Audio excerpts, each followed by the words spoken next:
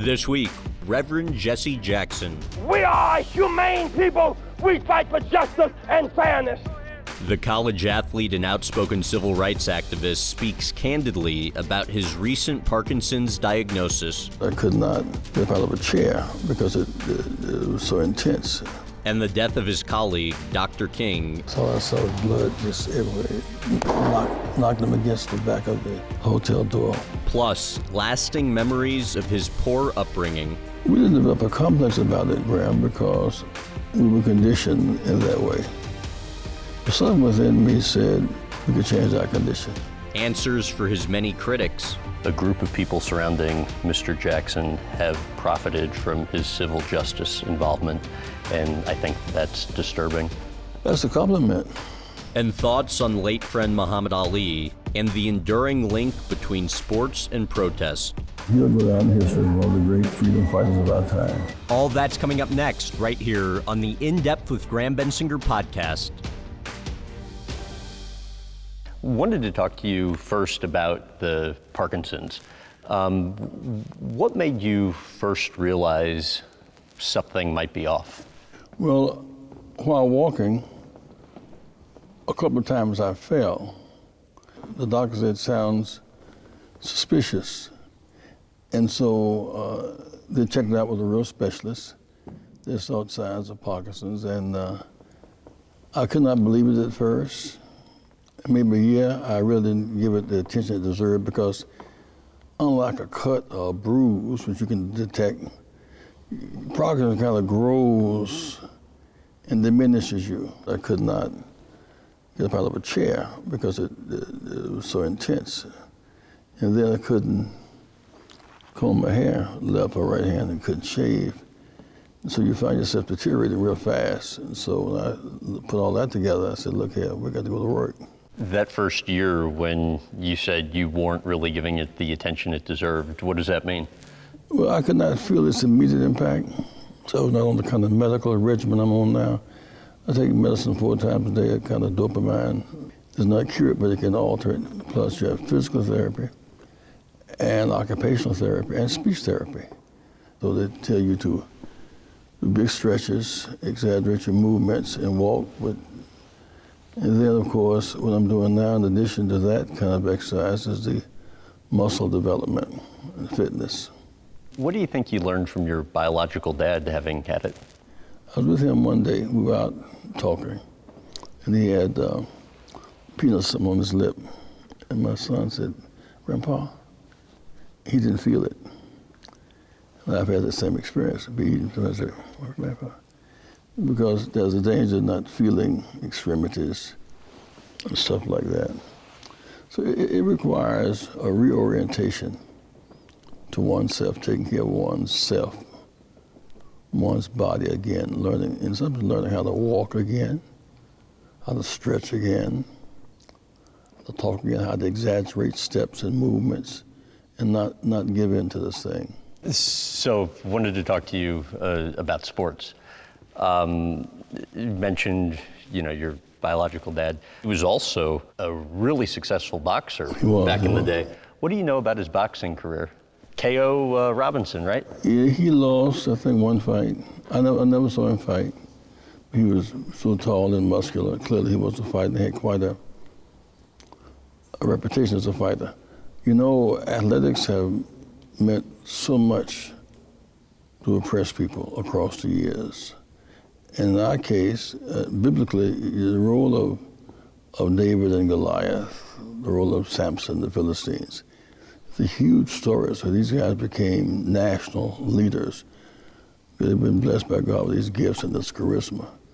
Jack Johnson beat Tom Jeffers, became the hero of the black world. And then, of course, Joe Louis and Max Mellon. No white American could beat the guy. Had to reach back into the bowels of the ghetto and bring out the brown bomber, Joe Louis. The second fight, he demolished him in a minute and 30 seconds of the first round or something. Bigger than life hero, Joe Louis. I remember when I preached his funeral, and I had gotten to know him. I went, and the night he was in the casket, I rubbed his fist. I just cried and cried, because on his fist rode the feelings of so many. Then, of course, Jackie Robinson. He endured the hardships of it. He became victorious. He didn't fail. He was Rookie of the Year and batted .347. Jackie was a stand-up guy. Before Rosa Parks sat down at 55, he sat in at 41. He wouldn't go to the back of a military bus on the base. He defied the bus laws, even 1941, thereabout. His breaking in had a lot to do with deracializing America. I think what made it the most difficult for him, he was a guy at the bat with his teammates hoping he wouldn't get a hit, needing him to get a hit. He was a guy, if somebody throws it at him, never was out the dugout to defend him. Against those odds, he prevailed. How about the best time you ever had with him? Well, maybe when my dad, who was himself a AAA baseball player, Charles Jackson, I was a bat boy for Jack Robinson and for Don Newcombe. That was a big thrill, you know, I mean, to touch him, you know, look at him. The other part of it was that Jackie had this awesome sense of dignity. And he saw himself as a pacemaker and a pace setter for America. Muhammad Ali actually once lived not too far from your offices here in Chicago. Right around the corner. How did you get to know him? One, he was known in his realm as a boxer. I was known in my realm as a civil rights person. We had the kind of mutual admiration. He lost 3 years of the heart of his career, somewhat like Michael Jordan did, really, and came back to be the world champion. So he became because of his style and his flair, his boxing ability, and his dancing in the ring, and his talk, his principal position against the world. He gave up money. It was not an idle protest. He gave up. He was literally broke. I think Joe Frazier loaned him some money to get him back into the ring and offer him a fight so they both could make some money. So Ali really did not do a short circuit to glory beyond the ring. You were quite the athlete yourself in high school and college. You made the varsity team in football your freshman year of high school. You were also quite the baseball player as well. How good of a pitcher were you?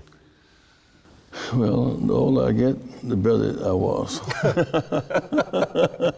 At least you admit it. There you go.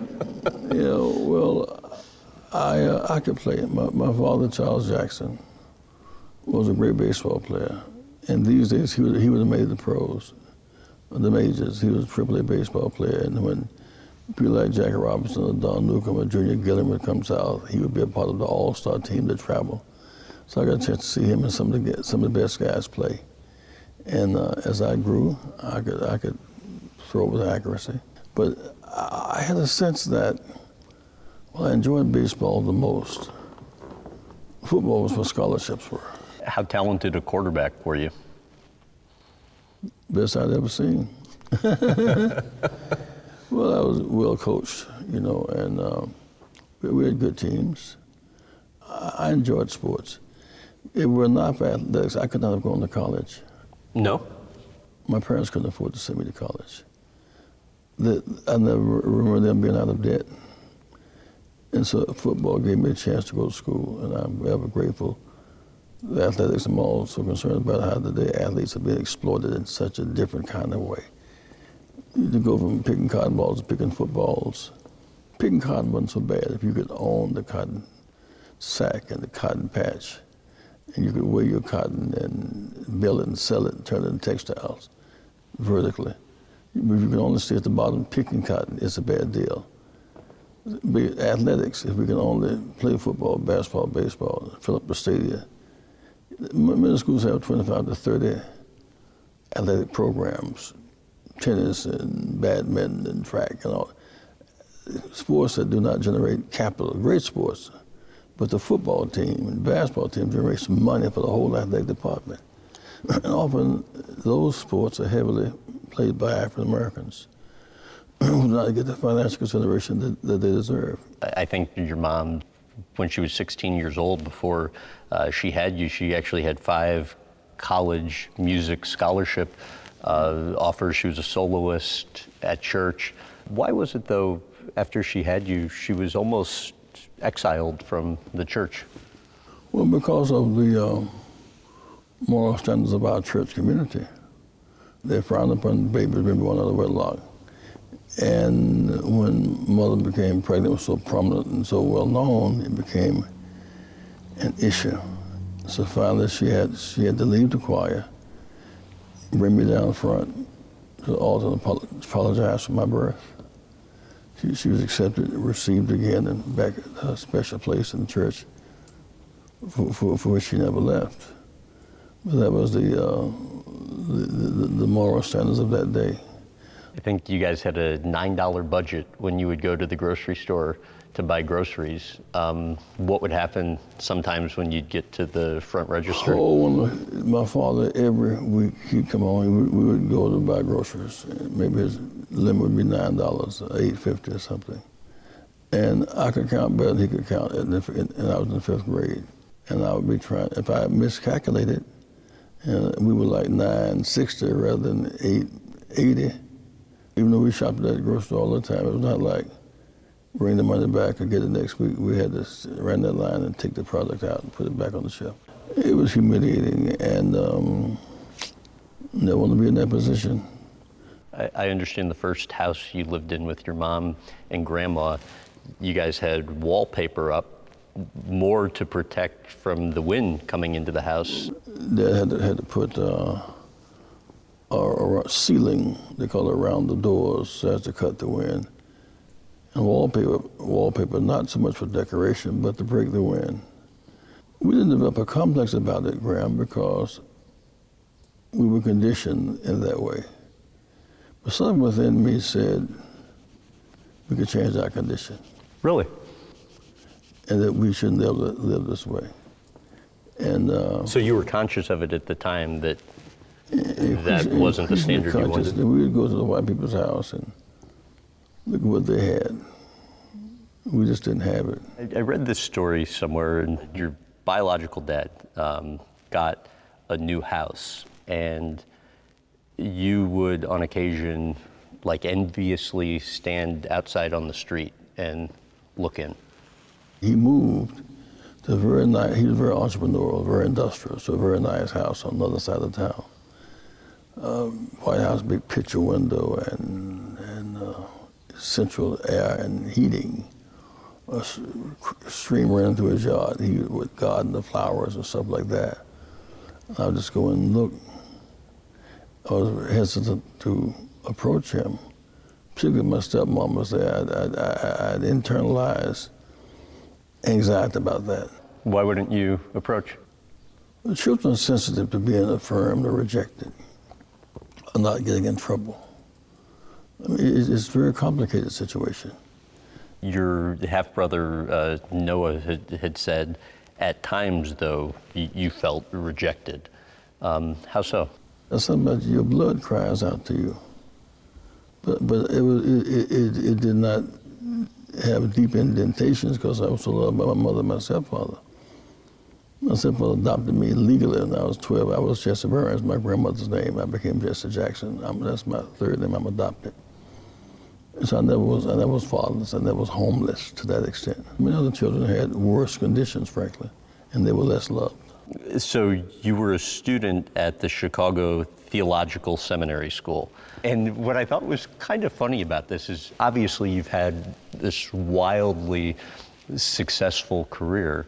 But in college, you actually were struggling in seminary school. How true is that?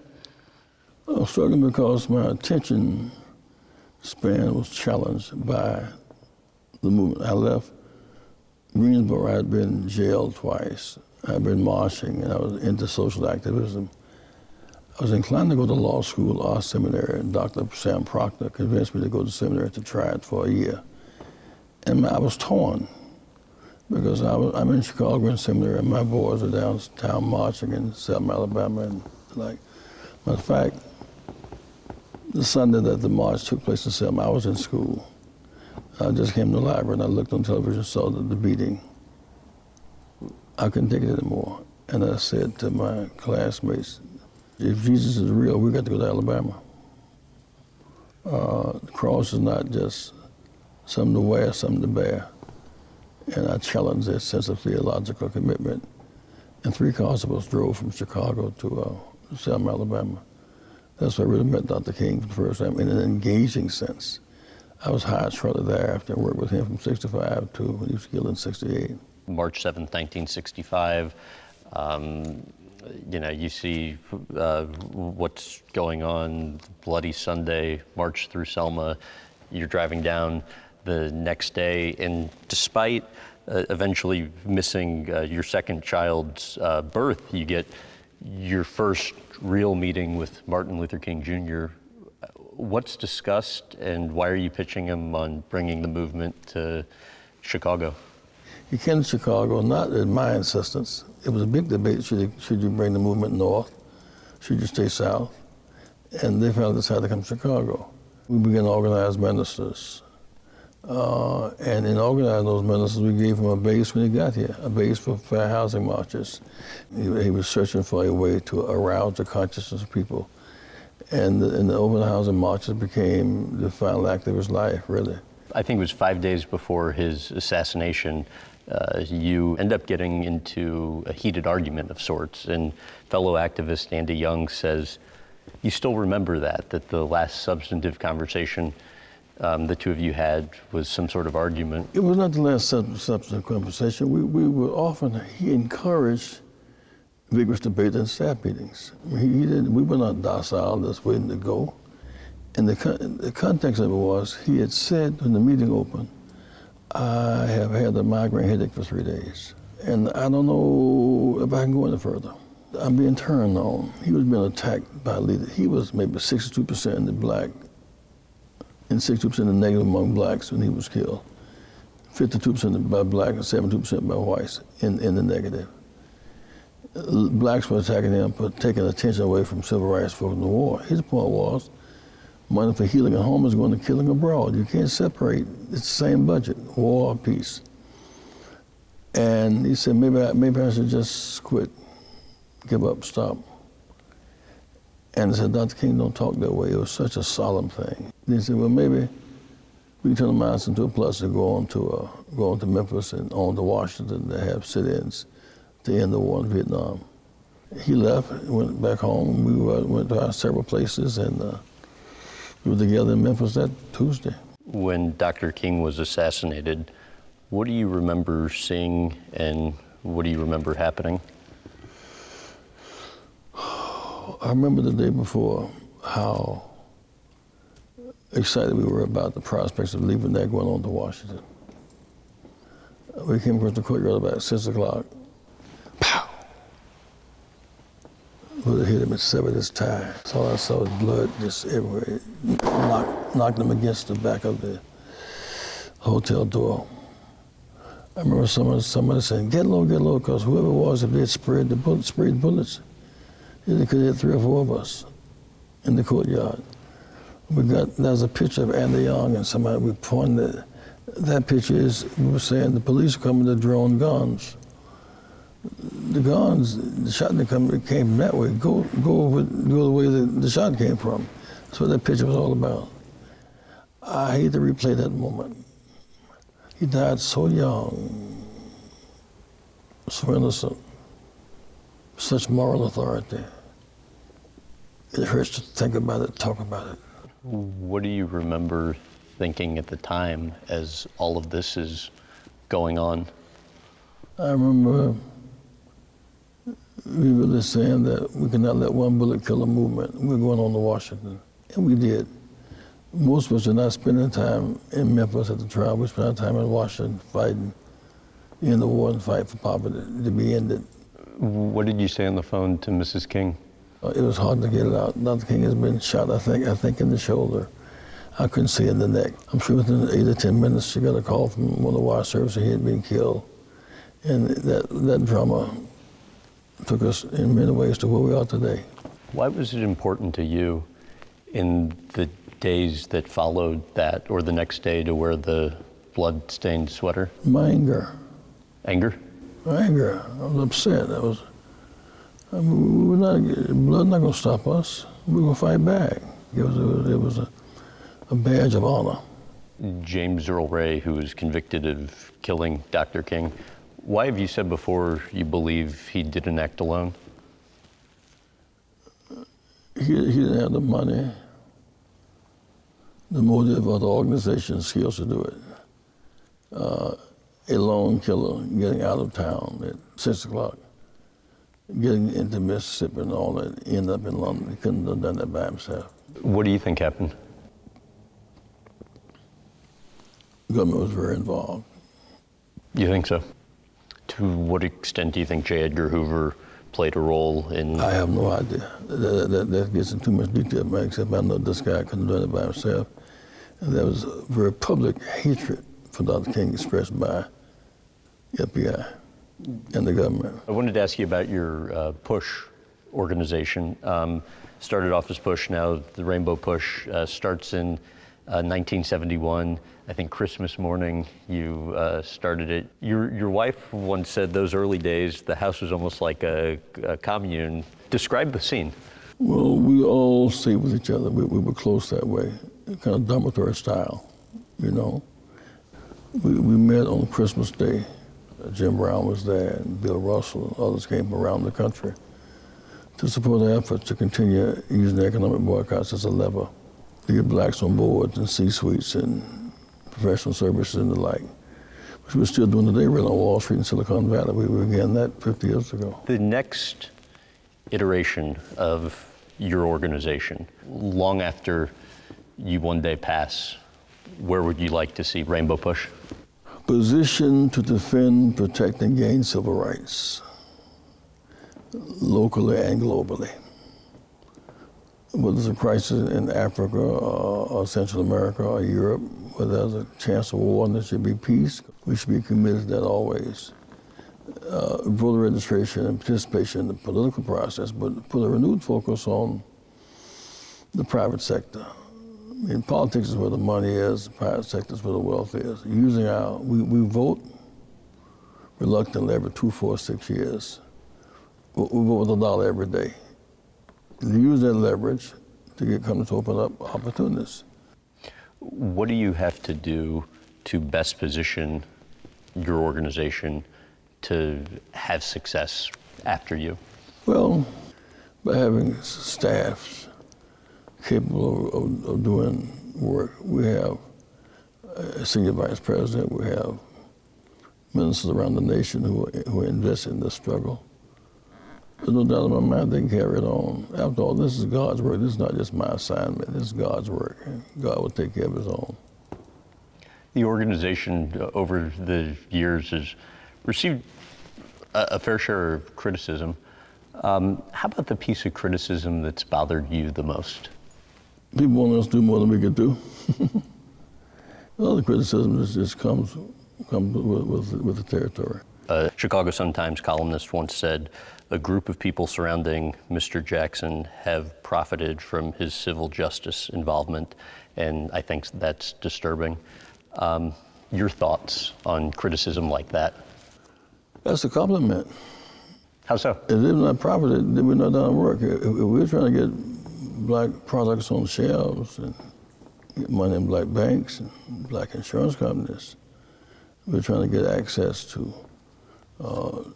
garbage, blacks and pick up the garbage at stores to make money. Of course they make money.